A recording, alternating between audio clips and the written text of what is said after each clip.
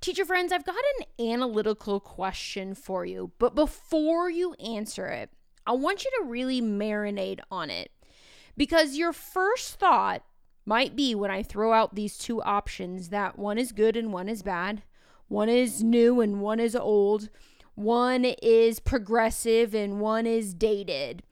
But really, I think both options are awesome for kids. And I think they both have situational relevance. So the question is, when it comes to your teaching style, when it comes to your teaching philosophy, would you consider yourself old school or new school? Now, here's one beautiful thing that both of those philosophies have in common. They mean that you work in a school. And I am a huge believer that all personalities, all philosophies, all backgrounds in education need to be embraced, because that is what makes schools awesome. When there is diversity, when there is differentiation, when there are different approaches to laughing and learning and living this teacher life. So the reality is, I don't care whether you're old school or new school. I am thankful that you are working in a school and making an impact on kids. But in this very special episode, I sit down with my BFF, Jack Berckemeyer, and we really start to look at what those two terms mean, and we dive deep into some different ways that old school and new school can kind of combine forces and create school for today. And that's really important. Now, I do want to give you a fair warning that during this episode, Jack and I totally disagree. I get a little elevated, he gets a little elevated. It's all in good fun and good philosophy, but we definitely disagree. So disclaimer, if you disagree with some of the things that get brought up, or you disagree with some of our opinions, please know that that is absolutely okay. What can you bring to the conversation to enlighten us and to maybe change our own mindsets? I also want to let you know at the very end of this episode, if you are wanting some strategies to impact schools today, whether you have an old school philosophy or a new school philosophy, at the end of this episode, I'm going to tell you about a very special game-changing opportunity that's going to help all teachers, regardless of the grade level you teach, the subject area that you teach, the geographical location that you teach. I want to share some strategies that are going to freaking make your school awesome, because they're great for kids regardless of the philosophy. They're great for student engagement, student motivation, and more. So with that said, gear up for this very special episode. Old school versus new school, which is better and more effective for kids? We're about to hash it out right here, right now. There is awesome in every single school day.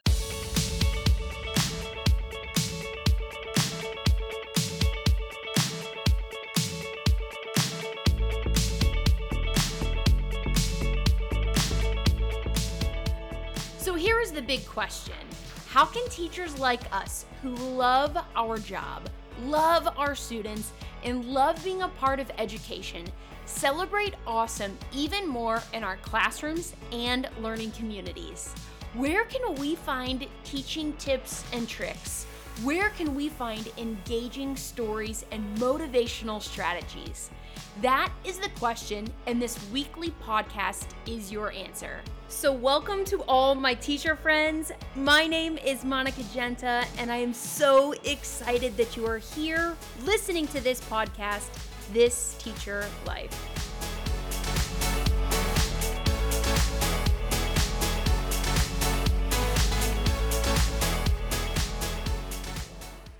Jack Berckemeyer, I have a question for you. I love it. Would you overall consider yourself old school or new school when it comes to school? I'm old school. Yeah? I mean, you have to understand my training was completely different. You know what I mean? Like, I not only Because you've been in education for 67 years. Doesn't he look good for 67 years? Serious. It's the Botox. It is.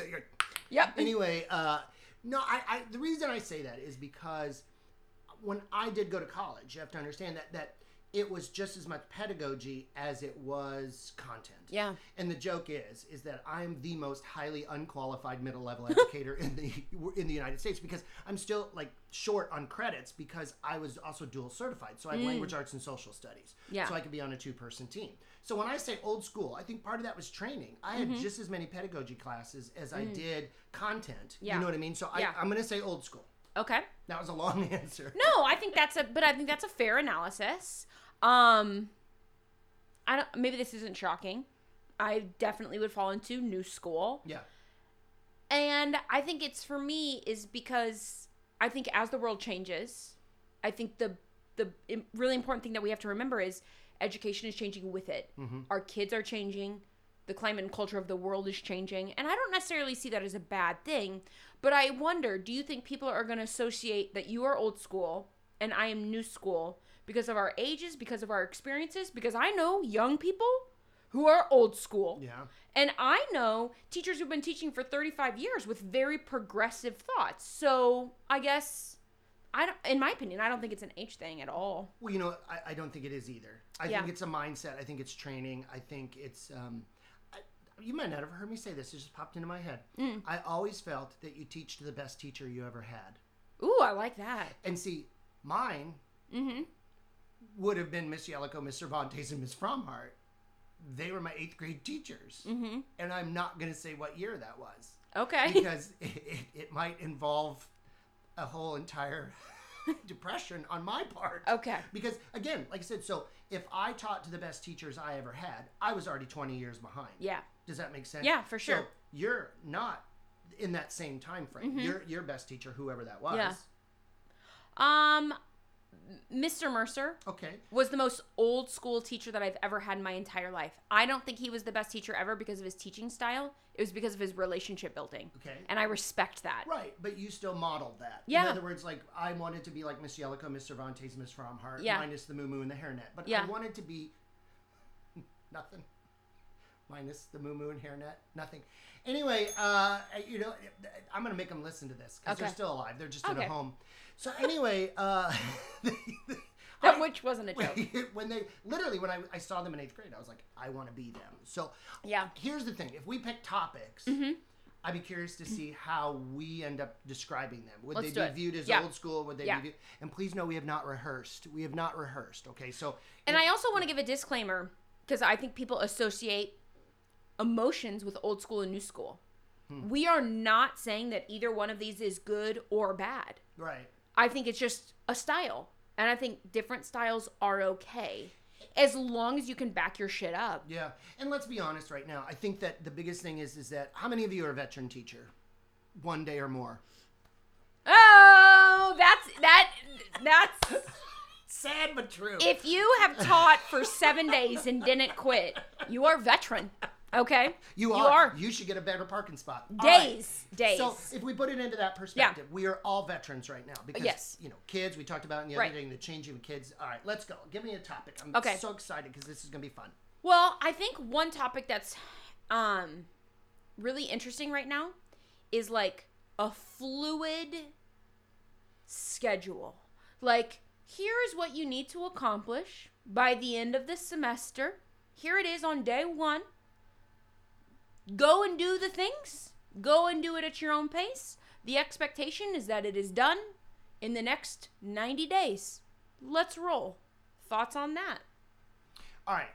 So here's my question. Mm-hmm. So I'm hearing that there are opportunities where kids can literally say, look, I'm not going to do an example of an assignment. Like, I can wait till the assessment. Okay. And so I can wait until the third week to come in and take that if the syllabus outlines this is when these things are happening. Mm-hmm. So what you're saying is if the kid knows the knowledge, then basically they don't have to abide by a 9-week schedule. So I guess what I'm saying is, let's just use English as an example. It's just an easy example to pick, but I think you could do this with any class. So let's say that at the end of the semester, a student needs to have a 5-paragraph persuasive essay on a topic of their choice. And the kid says, all right, well, week 1, what are we doing? We're talking about how to write a really good intro. Week 3, we're talking about how to write a really good conclusion. Week 5, we're talking about how to develop evidence in a body paragraph. Week 7, and goes through this whole thing. And the kid's like, yep, I know how to do all of that. I'll see you on the day of the final. And I will write you the best 5-paragraph essay that you have ever seen. No. Wait a minute. You got to be in here because I got to see the work. I could show you the work right now. But why do I have to sit through your entire class when I can prove that I am proficient in all of that and I don't even need to be in your class? I think there's still, what about the work ethic piece? So, in other words, so we're saying that you can do this in 5 days, but other kids can't. So what we're really saying is that I'll give the kids that can't do that, potentially the time to do that in the facilities and my time and energy. If you feel like you don't need those pieces, then you just hand them that assignment when it's due. So are you wanting to grade, Mr. Berckemeyer, are you wanting to grade speed or success? Well, I think for me as an old school person, I would think about what about work ethic itself? You know what I mean? Like I have value in work ethic, which means, spending that time and doing that piece in regards to the pre-write, the post-write, or whatever. I think there's value to that. But what if I don't need a pre-write?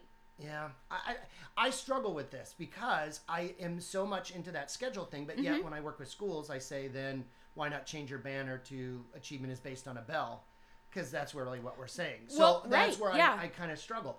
I just question with so many other things, which we're going to get to one of these topics, do I question if the kid has really done that? And I think that's where teachers struggle. Like being in my presence shows that you are doing the work and the effort.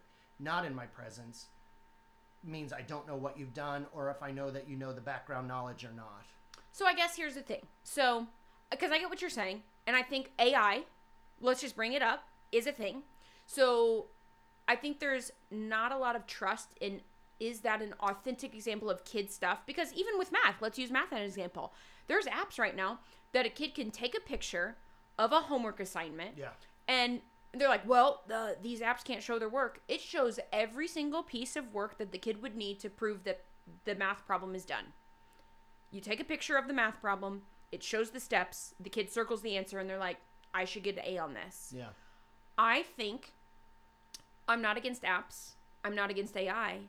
But if we want an authentic representation of what a kid knows, then if this kid could write the 5-paragraph essay in your class in front of you on day 1 of the class and say, Mr. Berckemeyer, I'll get out my Chromebook right now and I will write this right now. You can lock out every tool, every website. Give me Google Docs. I will write this for you and you can grade it. And if it's not an A, then I'll sit in your classroom for whatever part wasn't an A. But if it's an A, can I go ahead and move on to English 3? Why wouldn't we do that? I don't disagree with that. I think when you put it in that perspective, absolutely. I just don't know if our educational structure allows for that. And I think that's the problem. Yeah. This is a structure problem. Yeah, no, you take this class for 9 weeks. Yeah. And if you're doing that, then you're still in that class for 9 weeks. Yeah. So, you're right. Maybe it's a structural change for me in my old brain to think that, can we do this? I kind of feel like you're right. If that kid can show me that 5-paragraph essay, show me that they were able to do that in my presence, I think that does deviate my anxiety about, is it real? Is it not real? All of those kinds of things. But I do believe that we are still teaching in the old school model, which is you come every day. Yes. No matter what I have to offer, it is obviously worthy of your time. And I think COVID did change my mind a little of that. Yeah. Because there were kids, especially in high school, and maybe I'm putting this into 3 levels. My response for high school might be different than middle school and elementary. Oh, I absolutely agree. Because I think there are some norms that are important to learn. School 101. Yep. We talked about that. Yep. School 101. So, do I think this is an excellent model at an elementary building? No. I think it could be an excellent model at a middle school, and I think it is a very excellent idea at a high school level. Now, there's where you have me, because during COVID, kids were realizing that they could actually spend 2.5 hours of schoolwork online and be done. Kids were getting jobs. They were making money to buy a car. Yes. They were supporting families. Yeah. And yet the model was, oh, no, you have to come to school. And then when they did come back to school, many of the kids were revolting and going, why am I sitting in a class where a kid's disruptive, being a distraction, and I'm sitting in this class when really I could be here 4 days a week or 3 days a week and get just as much done. Yeah. So I think I would switch on that if it was a high school mentality. I still would struggle with, like, what does that mean for elementary? Now, I think what that does mean is that if a kid in middle school can show me how they are proficient in this, and here's where I'm old school, which is you still have to show me something physical, meaning it could be an illustration, it could be something written, it could be anything. I think that I'm not so rigid that it has to be a true false test or a multiple choice. I think there are multiple ways for you to show me how you comprehend that particular thing. So let's talk about that then, because I think you just brought up a really good point. Let's talk about a true false test. Are we living in a world where we are still giving true and false tests? Like, let's talk about grading. Yeah. Because I'm curious, do you think a true and false test is a good indicator of knowledge in 2023? See, this is sad because I think it's the best. Because it's 50-50. But the point is, it's luck. Okay, hold please. Oh shit, I didn't know that we were going this way, and I think even now you're like, I didn't know that I was going into a boxing match. Okay, but like, I would much true rather, and false. No, I would much rather do that than the ambiguous multiple choice where it's A, B, C, D, well, and two of them are possible. Well, I'm not sure why we're giving multiple choice either. So well then I'll buy it. Because here's the deal: is if I put in there in 1492, Columbus sailed the ocean blue. Why you can Google that.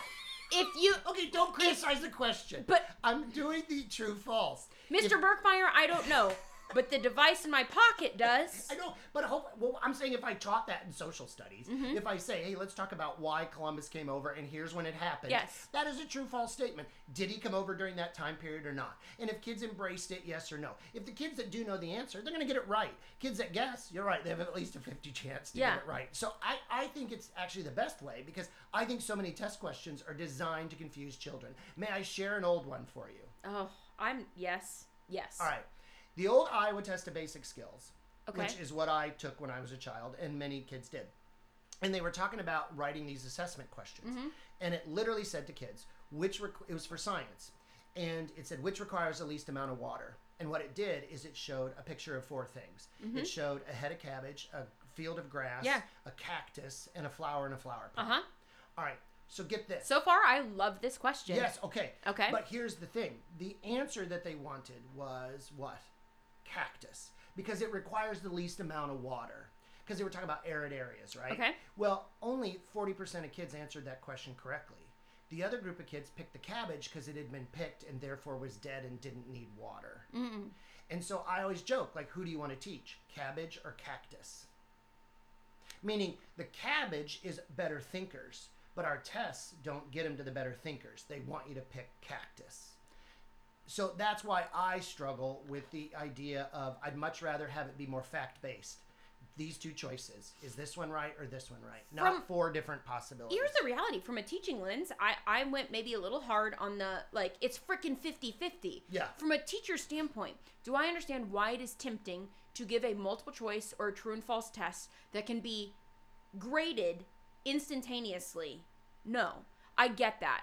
The time vampire that grading is a real thing. Yeah. But I would much rather give a one question test that required analysis, that required like math computation, that required an explanation to prove authentic learning.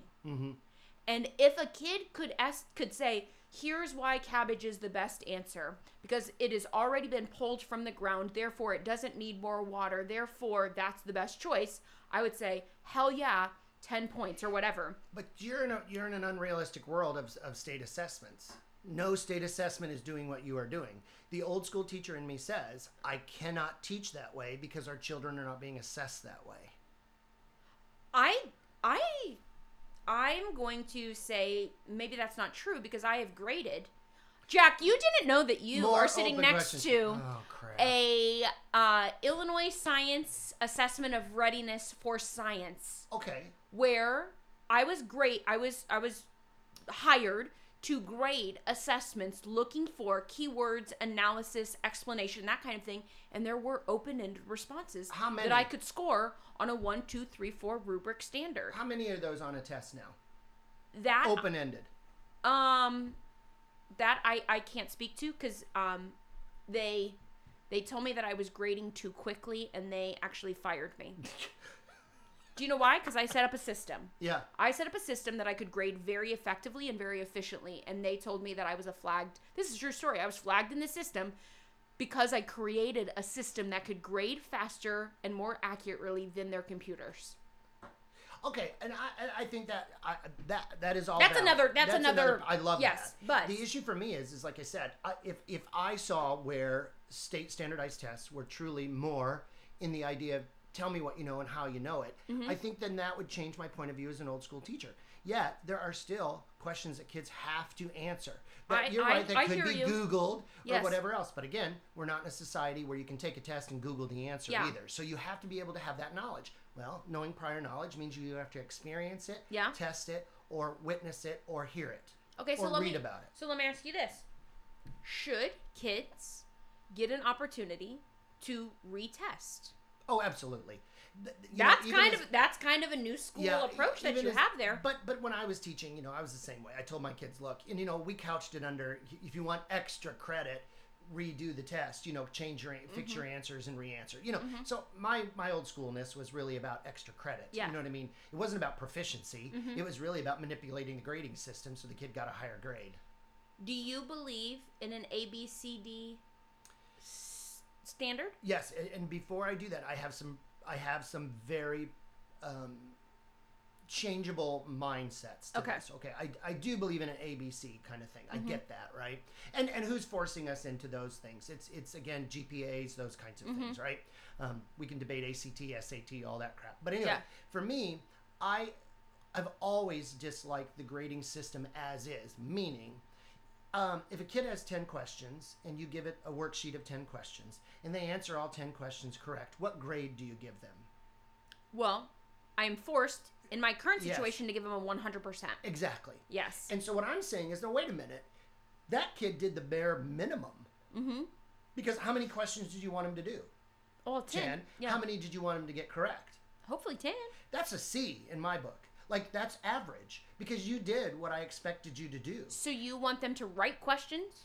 Okay, if a kid illustrates 2 of those things, if a kid demonstrates prior knowledge to one of those questions, if a kid wrote another question on that, that's A work. To me, that's above and beyond what I minimally expect you to do, which is probably why it tied into standardized grading and that kind of stuff. Here's what the minimum expectation is. I just think people are still addicted to grades. I think parents are addicted to grades. I think schools are addicted to grades. I think that there's that mentality of a grade still shows me something. Yet, even the old school teacher knows it doesn't show you crap. Yeah. Well, I'm a very, very firm believer of if a student has an A in science, that A should indicate that they understand the science standards that I have assessed. Not that they brought a pencil, not that they had their name on their paper, not that they brought an extra box of Kleenexes to my classroom because we were low because it's December and everyone's hacking up a bone, right? It's true that like, hey, anybody who brings a box of Kleenex, I'll give you 5 extra credit points in my science class. Why are we inflating grades to communicate to parent that a kid is proficient when they are not? That is a shitty system that gets messed up very quickly when teachers are doing things. I think they're doing it out of the kindness of their heart. They want kids to do well. They want kids to look successful. But I think there's a difference between kids looking successful with a grade and actually being successful with a grade. And I have a huge problem when we are like, 2 extra credit points if you can answer the riddle of the day on the test. Yeah. I love a riddle. Yeah. But is that worth science credit? No. But, okay, old school Jack Berckemeyer, which is, I actually see more value in the fact that you are never fired because you're too smart.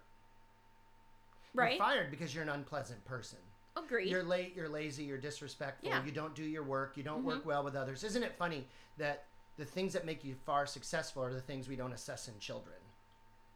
Like, for me, if I was to create don't get me started on...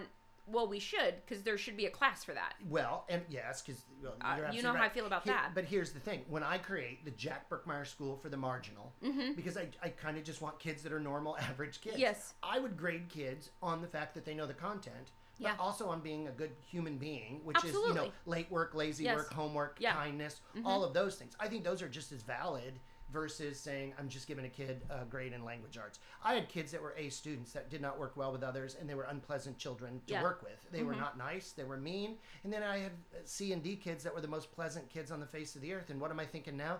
They're basically far more successful potentially than that kid that might have had all A's. Yeah, but don't you think probably those C and D kids, there was a group in that C and D group of kids who could have passed your class with flying colors, they just chose not to? Like, they just said, screw you, Mr. Berckemeyer, I'm not doing today's math test. But they could have picked up that pencil and done every single math problem. Well, two things. One, I taught language arts, and no one would have ever said that about me. Okay. It would have been, Mr. Jerkmeyer, I'm not doing that. Yeah. No, you're absolutely right.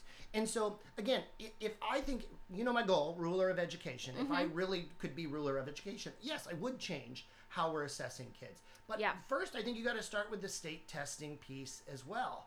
You know, I think that is the hindrance of where we are at. Yeah. And right now is pre-regurgitated curriculum, which also is part of that. Yeah. And what we're getting to is more this robotic kind of teaching. And I did this as a clue because I do want to talk about what we said at the beginning, which was the AI piece. Yeah. Are you for or against it? I need to know more about it. And my initial response is no, because, but I can be waiver on this, you know what I mean? Is because I was just recently, you know, Elyria Public Schools. Yeah. We've worked in Elyria, and a teacher in 9th grade brought in an essay, and she goes, I'd like to share this essay with you. I was in their team meetings, and she put it up there. She goes, it's a beautiful essay. Yeah. And she said, but I know this kid did not write this essay. And so she said, did you do this essay? And she goes, yeah, but I had my mom help me. Yeah. And the funny part is that her mom is bilingual. And so the teacher's like, well, wait a minute, you know, like, how did she, you know, like there was this question, like, what is wrong here? And so what she did was she literally put it through the make sure there's no plagiarism. Yeah. Not a single thing was plagiarized. Now, right now with the AI, you don't get many chances to view things. So she put it in, tried it, 97% AI written. And so the question becomes for me is that child did not write that. Right. I don't think that's what a child hands in. Could a kid use that potentially for a resource to then write the paper, or use that as a rough draft for knowledge base and background knowledge and then write from it? Then I'm all in. And by the way, they then did my bio. They put it through AI. Yeah. It was a beautiful bio, and I only was the only person in the room that knew there were 3 things wrong.